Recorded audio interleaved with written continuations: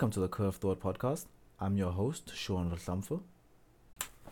So today we're going to be talking about nuance in particular, or rather the lack thereof, as seems to characterize the majority of our public discourse nowadays. It seems that it used to be the case that everybody had a predisposed belief, right? The lens at which you view the world came with a particular subset of pre-existing beliefs, and through that lens you find information within the world in order to justify that belief, creating a small feedback loop. Strengthens the belief, which strengthens the lens with which you view the world. That lens then finds further corroborating evidence for the underlying belief, and so on and so forth. So a good example of this would be, say for example, when I used to be a Christian, my pre-existing belief, pre-existing notion was the fact that God exists and handles everything that happens in the world, and God is ultimately good. Therefore, anything that I viewed as good through that lens would further go to justifying the underlying belief that God certainly is good in terms of what he does, which re-strengthens the lens, and I would look for more confirming evidence of the fact that God is good. Right now, so far so good. All of us do this to some degree. It's basically impossible to escape as a human being, having that predilection towards your own preconceived notions. But nowadays something's changed, and the change that I've noticed is the fact that it seems people don't even need to go the additional step of trying to find evidence for why they believe what they believe. Nowadays, it seems that the general track or the accepted line of reasoning is that you come into a situation already holding a belief, but you don't even need anything to confirm that belief. You don't look for a fact, you don't look for confirming evidence, you don't look for a way for your belief to make sense. You already think it makes sense, and you're done. And everybody who disagrees with you is either evil, uninformed, or some combination of the two. A good example of this will be consider Zuma defenders in our country right now. Most people accept to some reasonable degree that the man is corrupt, the man has to go, the man is not served at the behest and will of the people. However, people who still support and defend the president will find themselves in a situation where they will not even consider any good reasons for why they should continue to supporting the man in the face of, mountains of disconfirming evidence. But they simply say, nah, everything that comes on the other side is effectively propaganda, cooked up in some white man's laboratory, or some white man's boardroom rather, in order to try and discredit the president and capture the ANC or the state in that fashion. And you'll find that people who hold this line of reasoning literally cannot bring up any actual evidence towards this, right? And you can go and look. People say this ad nauseum. All the Zuma defenders will ardently say that all the books, journalistic articles, emails, etc., implicating the president in particular wrongdoing doesn't really matter because they view it as conspiracy and propaganda. Now, I know a lot of you will be thinking that, well, of course people do this, but it's not necessarily a new phenomenon. This isn't something that simply cropped out of nowhere. People have been hearkening to the conspiracy defense for literally centuries now. So what makes it different in this particular case? And I think what makes it different in this particular case is that it's not just this case. It's not just Zuma defenders behaving this way. It's basically everyone. For instance, there was a video I was watching. I'm not sure if many of you know a guy, an internet provocateur known as Milo Yiannopoulos. Truly, genuinely awful human being. But there was a protest against Milo Yiannopoulos at, I think it was the University of Berkeley, in America. And whilst the people were there, protesting, trying to get Milo deplatformed, making sure that he doesn't speak at the event, Um, some enterprising alt-right dude decided to interview these protesters, right? So he walks around with his camera, interviewing people, asking them, yo, why are you here? Why are you stridently against this Milo dude? What's your beef? What's your issue? And what was really interesting to note was the fact that, with the exception of maybe 6 people that he came across, the vast majority of people that he interviewed and said, what did Milo say that you have a problem with? What did he say that put you in this position of direct opposition to him? What did he do that, in order to justify the narrative you're bringing against him? And the most of them couldn't actually come out with concrete facts. Like, the line was always the same. Like, no, he's a homophobe, which was kind of weird given he's gay. Not a defense of Milo, by the way, guys. I will never defend that guy. But people say he's a homophobe, he's a racist, he's transphobic, and he's just overall a horribly bigoted person. All of which are true, by the way. If it'll take you 25 seconds of Google to figure this out. But when actually pressed on the matter as to what did he say and or do that inspired in you a reaction to the degree where you were willing to come out of your day and protest this man, you were willing to say, okay, enough is enough, this man must be stopped at all costs. And most of them couldn't actually find justification for their predisposed belief. Obviously, this is happening with Donald Trump to a very large degree.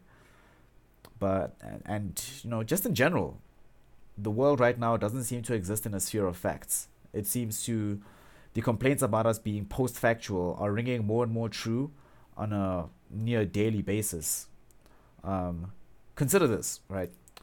If you're in a general Facebook group, or if you're on a WhatsApp group or whatever, and somebody has a particular view, or they have a particular view as expressed, and their recommendation for why they hold that view is some article that they read somewhere, right? Which, most of the time they had the view in advance. The article just helps corroborate it, which is fine. That's kind of what we want, is people searching for justifications for their views. But then somebody will post the article, post a YouTube video or a link or whatever, describing in some detail a belief that they have. And if you disagree with it and you say, no, I don't agree necessarily with what's being painted out here, let's have a discussion. Let's actually debate why you think the way you think. Most times nowadays, that's not actually met with anything concrete.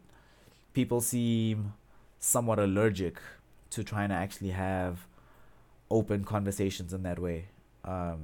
Or to try and have conversations that might have a reliable chance of changing their mind on any given subject. This seems to be anathema in 2017 discourse. Nobody wants to engage in a conversation where the likelihood of them changing their mind is even approaches 50%. People are like, nah, we're not going to do that. We're not going to try and engage you on these points. I challenge all of you to actually think about this. Think about the last time that you were in conversation with somebody. They express a view. You said, I don't necessarily think that view is true. And then they responded with, well, okay, the reason why this view is actually valid is because there are these set of facts derived from this particular study that I read, which is in turn, that particular study references another data set which is legitimate in some concrete way. No, most people just say, oh, I heard about it somewhere, or, I was listening to this thing. Or even better yet, even if people do actually engage with evidence, their predisposed blinders literally make them unable to see new evidence in that particular light, even if there's nothing wrong with the evidence. So I'll give you an interesting example of how this can cut out in both directions regarding the same subject matter. Those of you that are South African will very much know about this new book called The President's Keepers. Fairly important book written by Jacques Pau, detailing the various misdeeds of our president with regards to the security cluster and how he's gone out of his way to ensure that there is nobody left in the country that can actually adequately prosecute him, either driving out those competent enough to prosecute him, or ensuring that those that are competent enough to prosecute him are completely loyal to him, so have no stomach to do so. Anyway, so this book exists. It comes out. It's a big seller. And it didn't really take long before the and the Zumaites started saying, nah, this is obviously this is post-colonial propaganda by white people trying to discredit the president. And an interesting way this played out, this was 2 days ago, I think. I was at the bookstore in which I work at Exclusive Books in Centurion. And while I was there, there was one gentleman I was speaking to, and we were talking about the book, talking about the various allegations into the president. And there was a specific, he wanted a book about Zuma not written by a white man. And I was like, why? Does it really, if the allegations against the man are true, does it really matter the color of the skin of the person that compiled the evidence? And in his view, it mattered. We discussed this for a while. And then I asked him point blank. I was like, because he said at some point that this is primarily propaganda. And I said, have you read the book? And he said, yes, he actually had read the book. And I said, okay, cool. Having read the book, can you point to specific places within the book that lend credence to your argument that this is all propaganda? That lend credence to your belief, your predisposed belief, that it's not possible for a white man to have genuine gripes against a black leader that have nothing to do with racial animus. Can you point to an example of this? And he was unable to, and he got a little bit huffy with me, and he left. Nary a word said afterwards. But that interaction really struck me, because the man was full of passion, full of vigor, very spirited discussion, up until the point where I asked, can you justify any of what you're saying? And then the wind sort of evaporates from the man's sails and he has to leave.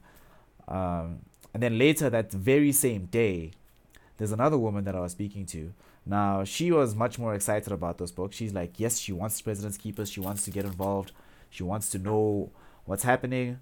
And I said, okay, great. But at the time, we didn't necessarily have stock of the book. So I inquired, okay, I can interest you in a couple of other books that have, pretty revelatory stances on the president, pretty damning conclusions and damning findings against them in the face of the evidence that's there. But other books exist right now. We were speaking about the book called A Simple Man by Ronnie Kasrils, the ex-ANC or struggle veteran who used to head up our intelligence services as intelligence minister, I believe up until 2007, 2008, around that time.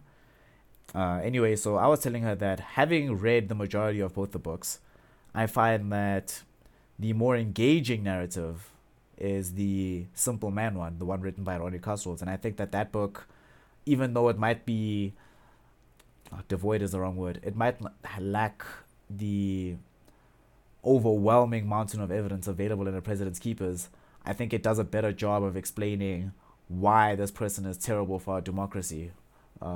Apart from the simple fact of the matter at hand of the crimes he's committed and the way he's finessed us and the way he's destroyed our institutions, but simply on the nature of the man in and of himself, why he's terrible for the democracy. So I was saying to her, no, I actually think that it probably might be better to first read A Simple Man and then read A President's Keepers, and then you can conclude for yourself in a much more, like, the actions that take place in the latter book will make a lot more sense with the insights gained from the former. And then she said, no, that can't possibly be true, given that The President's Keepers, this is the book. This is where all the truth is, right? There's nothing more true than this, I think, is what she said, paraphrasing, obviously. But that's more or less the gist of what she said, very close to verbatim. She said that this is the most true book. So I said to her, no, there is truth in both books, easily corroboratable evidence in both books. One doesn't necessarily meet a higher standard of evidence than the other, simply because, one is more heavily focused on the security cluster, doesn't change anything in that regard. And she said, no, that can't possibly be true. She knows that The President's Keepers contains, in terms of its factual prowess, more information that's relevant than A Simple Man. So then I asked her point blank, have you read either of the books? And she said no. And what struck me was when she said no, in my mind, that should have immediately been the moment where she says, oh, I see what you mean. I'll have to read the books first, see what they're about, try and get an understanding of what's going on in the background. But instead, she just doubled down and said, I haven't read either of them, but I know that this one is more true than the other one. And she also left thereafter. So this is the exact same book right? Being viewed in two wildly different ways by different people. And the common thread between the different views is the lack of nuanced reasoning about why that view was held. No one was actually willing to sit down and say, okay, I hold these views because of these reasons, and actually extrapolate from that, not even from necessarily from first principles, but just explain their thought process as to why they got to where they got to, right? Now, this is obviously crazy when it comes to these particular books, but it happens, with different products. But it's more and more prevalent that it just happens in terms of what we believe in terms of discourse. Pick any given issue that's contentious in the moment in our country. So, free higher education, or a higher minimum wage, or social grants as a necessity in post-apartheid South Africa. Pick an issue, and I guarantee the vast majority of the people that have extremely powerful views on the subject won't actually be in contact with either the reality of the situation, or even just pure statistics or pure numbers, or just valid reasons beyond talking points. Because now we seem to exist in a world where if you don't have a soundbite, you can't necessarily be taken as being credible. If you don't have a soundbite, you don't have a scandal, you don't have something spicy that I can tweet about, suddenly you're not a serious person. You're not a serious interlocutor, and we don't have to regard your views as being real, even though most of the people that have either the sound bites, the scandal, or the Twitter punch tend not to actually be in contact with the facts, which is weird. So this is more or less it's a small complaint episode, I suppose, but it's an attempt to try and get us to honestly and earnestly ask ourselves why we believe what we believe. And ask yourself how often, like, you should probe how often you do this. Probe yourself, how often do you actually know why you believe in a particular way? So, an example from my side is during the Black Monday protests from AfriForum members regarding farm murders all across the country. I remember speaking to a very close friend of mine who I'll be having on the podcast sometime soon. But we were speaking about this. He's an Afrikaans man, by the way. And one of the things that I said to him, because we were arguing back and forth about this, and we were speaking about the numbers, because he was saying that for the longest time he'd always believed that the amount of farm murders was approaching, I think he mentioned something like the 100,000s or something. I'm not sure if he mentioned 100,000s or millions, but the actual number of farm murders, just if anybody's curious, since 1990 is 1,652, I think, and counting, obviously. And he thought the number was way higher. And when you discussed this, and I showed him the actual numbers, he could not, for the life of him, understand why it was the case that he believed what he believed up until this point. Even though when he saw the numbers, he was instantly disabused of that notion. He was like, "Oh, obviously I can't have been correct before, given that the facts at hand don't square with what I thought about them." And as we were speaking about this, I was saying to him, I also went hyperbolic in the opposite direction, because I said to him that one of the reasons people are frustrated with these AfriForum things, with the AfriForum making a big deal of the farm murders, not that they're not a big deal. Murder is a big deal, always, all the time. But one of the reasons why people are frustrated about this is what I said to him was that I don't know if I've ever encountered an Afrikaans person discuss crime and then they do not bring up farm murders, right? And he said to me, that can't possibly be true. And I said, nope, that's 100% true. In my experience, every Afrikaans person I've talked to where crime comes up, somebody's going to mention farm murders. And at the time that I said it, I felt completely validated and justified in that belief. But moments after that conversation, after we parted ways, I started really thinking about it. And I was like, no, he's right. This can't possibly be true. And in probing my own memory more deeply, it became easily apparent that wasn't true.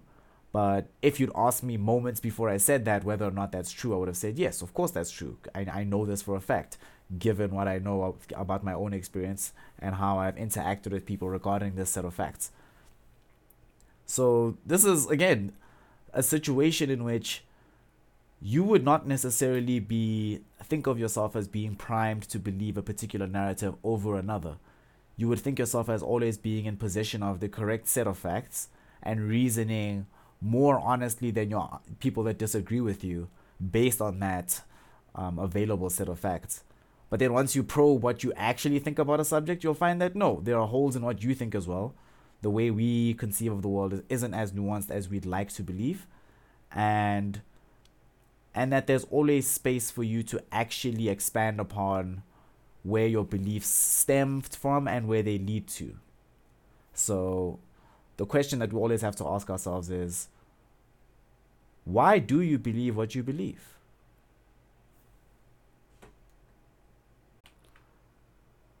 And moreover, would you be willing to change and amend your beliefs if the underlying reasons for them should change?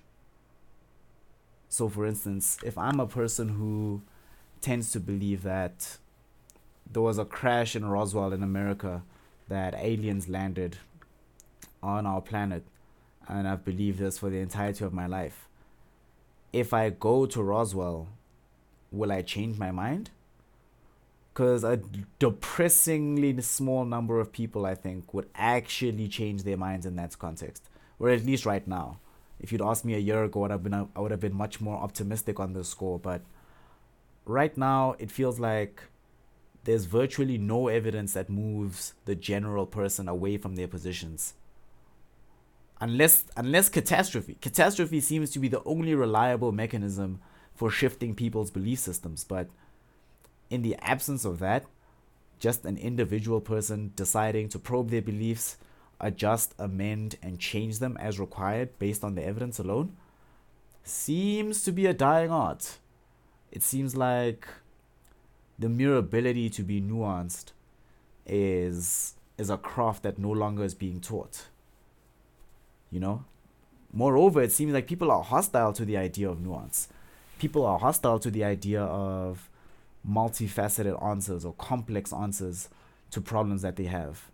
And I think it has a lot to do with us as humans in terms of our psychology.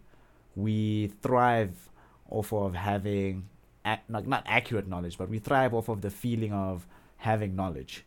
We thrive over mastering the unknown. We thrive in an environment where we feel that there are no open-ended questions, but fairly strictly simple answers. Telling a person who asks a particular, think about it, like when you ask a question, nothing is more depressing to hear as a preamble to the answer you desire than hearing it depends, or it depends on how you frame it, or let's look at it in a new way. Like, people hate that shit with all their heart. They're like, oh, come on, I just wanted a simple, straight up and down answer. I didn't want you to come in here and complicate my life, forcing me to have to think about the various ways in which what you're saying might be true in one context but not true in another context.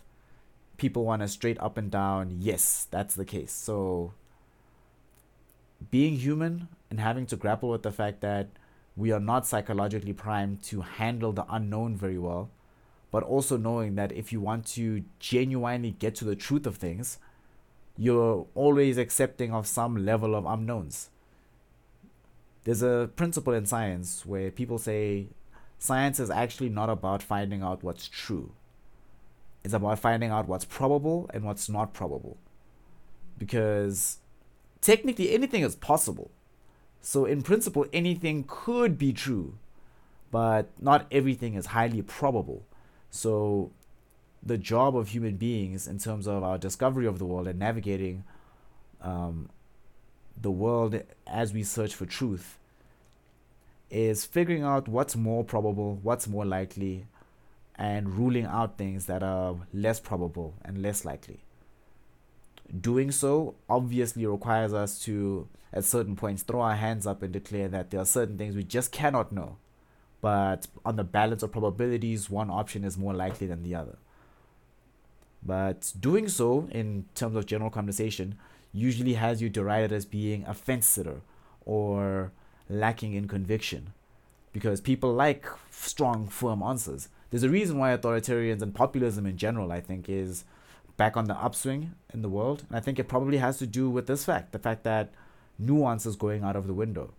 And without nuance, if if you remove nuance from the table, right, and you just say, you strictly say that you would rather deal with a person who has more absolutist principles about how the world functions and about what they should be doing in the world, then you can understand why somebody would prefer a Zuma over Mbeki, why somebody would prefer, excuse me, a Trump over Obama. Because you want somebody to stand up with certainty, conviction, and say this is the way things are. What you really don't want is somebody saying, I think this is the way things are, but I actually don't know. I'll have to go and see. I'll have to go and find out. I'll have to go and check. And I might be wrong. And if I'm wrong, I'm going to have to change basically everything about how I view the world. That's, to most people, a abhorrent position to take. Because it means that now I have to do, as an individual, the work of literally changing who I am based on what I believe. And for most people, the idea of not being in permanent contact with who they feel they are based on those set of beliefs is worse than death. Some people would literally rather die than change their minds. That's where we are kind of in the universe around us, in the world around us, is that it's never acceptable to say, oh, I was wrong, you were right, and it's cool, I'm going to change my mind on this. Nope, people will take their wrongness to the grave, or people will just say, we have a difference of opinion. And difference in opinions can exist, but sometimes when you have a difference, one side is right. Not all sides of the story are correct. Both sides is not an actually actively good way to look at the world. If you say, well, both sides have merits, it's like, no, one side has better merits than the other more often than not, but it's very rarely 100% merit, which does also mean that you have to keep yourself at bay. If you can demonstrate that you're correct over another individual, you still have to sometimes listen to them and say that I might be completely correct within the context that we're discussing, but they might have more information about another situation which infringes upon my rightness in this situation. Basically, we're in this state of life right now where we're living in black and white, pure binaries. It's either you're right and I'm wrong, or I'm right and you're wrong. And obviously, this doesn't seem to be working for the world around us. And nuance really isn't that difficult to achieve. It's not that hard to say, okay, I'm not sure about something. Let me get a greater scope on it. Let me find out more. Before I'm willing to commit to a particular position, let me ensure that all given considerations are in place first, and then I can assign probabilities. Remember, truth has very little to do with certainties. It's all about probabilities. What is more likely to be true than something else? Very few things are black and white, so let's not treat our politics, our world, let's not treat our damn reality as if it is. Thank you for taking the time to listen today. If you enjoyed what you heard, you can like us on YouTube, share on your favorite social media, and most importantly, give us feedback. Tell us what you liked, tell us what you didn't like, and tell us what you'd like to hear in future. But above all, give yourself a pat on the back and continue to have interesting conversations.